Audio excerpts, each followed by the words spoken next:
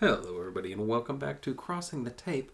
And thank you for joining us today for our very first mini episode, where we're going to cover the history and a brief education on some different forensic and law enforcement related topics. As always, I'm Brendan, and here to help learn you something fun. I'm Hillary. Yeah. So sign the crime scene log and join us. Today's topic, the history of photography in crime scenes. Yes, and I will say that a bit of what I'm going to cover isn't completely only crime scene oriented. It's also police oriented. But it's interesting how we got to where we are today and how the humble beginnings of crime scene and police photography began.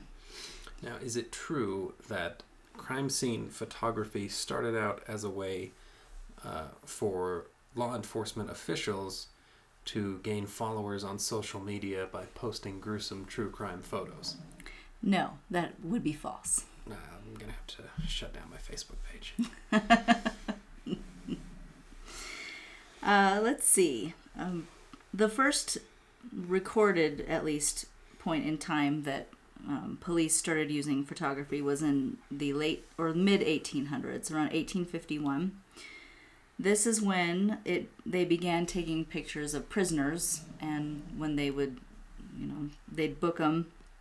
They started documenting. Ooh, the classic mugshot. Yes, the classic mugshot began then, and over time they saw the value of different types of photography in law enforcement, and that really took off in 1903. No, you said that was Belgium in the 1850s? 1850s, yes, and I didn't say Belgium, so yes. No, you did. So this was initiated by a Hercule Poirot? No. Oh. He's not that old. Or real. He's real to some of us. Yes, he's in our hearts. Sushi. Bonsoir. So, in the early 1900s, the use of cameras to document crime scenes really began to take off, and this was all instilled from Alphonse Bertillon, bonsoir indeed. A Parisian criminalist who saw the value of the crime scene itself and the use of pictures. Being able to present those photos in court and review them afterwards, and of course, yes, show mugshots to victims to compare. Right, they look like this. Can you falsely implicate this guy for us? Exactly, and he kind of maybe no, he kind of properly identify. Yes. He was also the one that saw the value of mugshots in relation to an investigation, and that's when police began to document other attributes on people. So if they had a particular scar or a tattoo, those were now beginning to be photographed as well as part of the mugshot process, so that later if a suspect came up and a victim mentioned they had this kind of tattoo, they could pull up all the mugshots of prisoners with tattoos and go from there. So Alphonse was the one who really started taking photos at crime scenes. And instead of taking random ones, he is the one that we can all thank for the intricate and sometimes mundane process of taking 1 million photos at a scene. Tedious. Right. So. And you want to start from the biggest piece of evidence and move outside, right? No. Oh. So, for those of you who don't know. I'm going to have to make a few calls.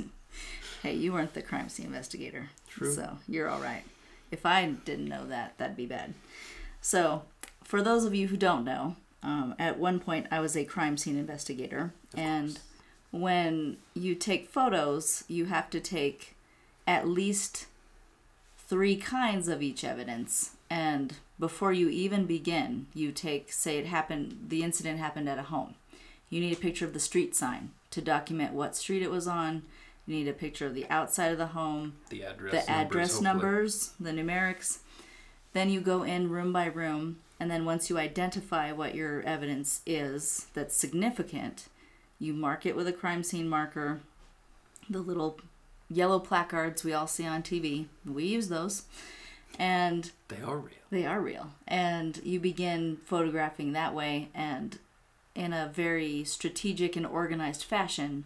So if there's a weapon in the living room, you're going to take a picture of the whole living room, and then where the weapon is in relation to the room, and then one of just the weapon, and you have to go step by step. Well, that was not done before the early 1900s, and Alphonse there was the one that decided random pictures were no good, and they need to be in a consideration of organization. To this day, I think we've both seen people who are photographing a scene, and they'll just walk room to room and go, oh, that looks important, and take a picture of this thing with no reference that it's on the nightstand in the corner and it's in the bedroom. Just, that thing, and then walk somewhere else. And just get looks like there might be a smudge of blood or a fingerprint or something on the refrigerator, so we'll get a close-up of that. But there's no reference, and there's no measurements. That's the thing. There has to be a reference. And he also was the one who started incorporating measurements into things. You want those pictures to tell a clear story. Yes. That way, if for some reason the crime is not solved, then 50 years later, somebody could open up those pictures and walk right through the crime scene. Right, and re-examine it and know exactly what was where and why those photos were taken. Yeah. I have reviewed cold cases where I don't understand where the photo was taken or why it was important, or they thought it was important. Of a sock that's not mentioned anywhere in the report. Why is that sock there? I don't know. I wasn't there. Do we know? So if that sock is important, you need to document that. Yeah. So we can thank Alphonse Bertillon for the advancement of crime scene photos, and it really did make a big difference for taking photos with some forethought that it might be important. Well, and he also began to use a tripod too, which is something that often is used because when you take certain photos, especially the close-up one of a piece of evidence, usually it's at a 90-degree angle, and it needs to be done just so.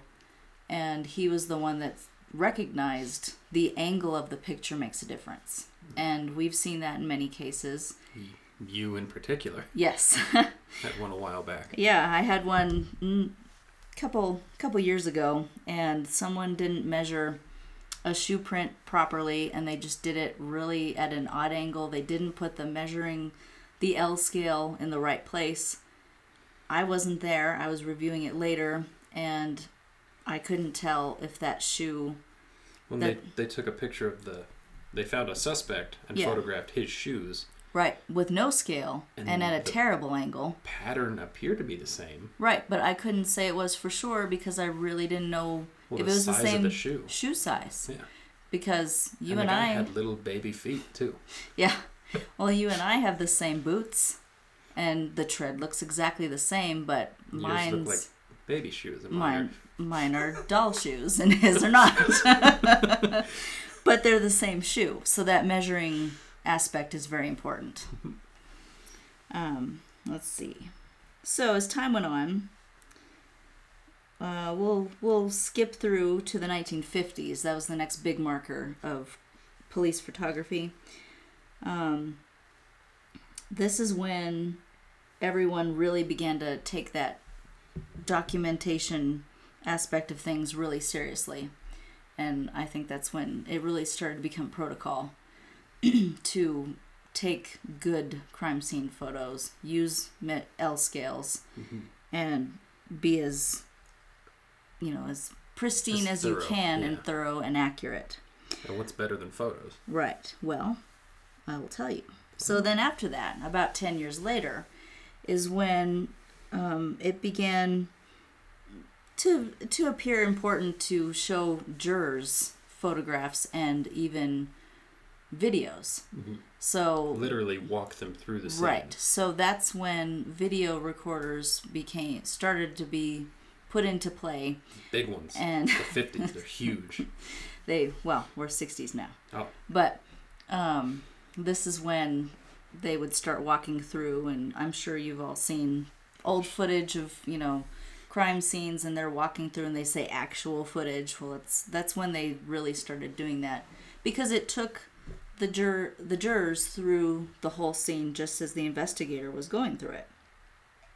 And again, I'll reiterate here that video does not replace photos. You don't. If you're going, you should have both. Yes. But don't do one in place of the other. No, and if you cannot, for some reason, video it, then stick with photographs.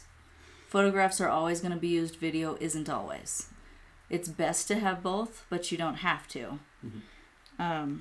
That's why body cams are so beneficial these days, because it kind of does half the work for you. If you've been at the scene the whole time, there's footage of your entire interaction there, and then you go through and get your photographs as well. Right. Then you only need to make the one pass for the photos. Right. So with crime scenes, it really took off with the video aspect, and before I get too much into modern technology, I will say that the progression of the type of camera has really come a long way. For a while, investigators were using Polaroids, which and shaking them. They're not great. I mean, the quality's not great. No, and they're easy to screw up. Yes, but you at least know right away that you screwed it. Right, but the sad thing is that those. I don't remember. I used to have a Polaroid. I believe, though, it only took 10 pictures. So then, I think every case I have seen that is a cold case and has Polaroids, there's not a ton of them, and I think the investigators were afraid to waste them. Right. It's like, well, that picture's good enough. Well, hindsight, no. Should have been able to take another. You should have gone through as much film as possible. But can't those also kind of deteriorate over time? Yes, they can yellow, and they can really, I've seen pictures that at one time it was probably a pretty good picture, but now it's yellowed, and I don't know if that yellow and dark, and I don't know if that yellow is part of the crime scene or bodily fluid, or if it's just the picture. Of the scene, yes, or just you're looking at a 50-year-old photo. Right. So then they advanced to digital point and shoots, is how we usually refer to them. And some agencies still use them that are, they don't have the bigger budget to get a proper one. And those don't do badly as long as you do it right. And sometimes, I can tell you, it's real hard to do it right with those. Yeah. Sometimes you get 9 pictures of the same thing, and each one is worse than the last. Right. So the best kinds are digital cameras that are a little more modern and used for professional photography, and those are the ones that are the most commonly used now. But aside from those, the future is now. The biggest advancement in at least crime scene photography is the use of 3D scanners, and with these, prior to that, and they're still popular enough. There are some software programs that take your standard digital camera photos and you can stitch them together and kind of make your own walkthrough just as a videotape, but with the software stitching your photos together. And those are pretty cool and helpful. However, 3D scanners take that to a new level.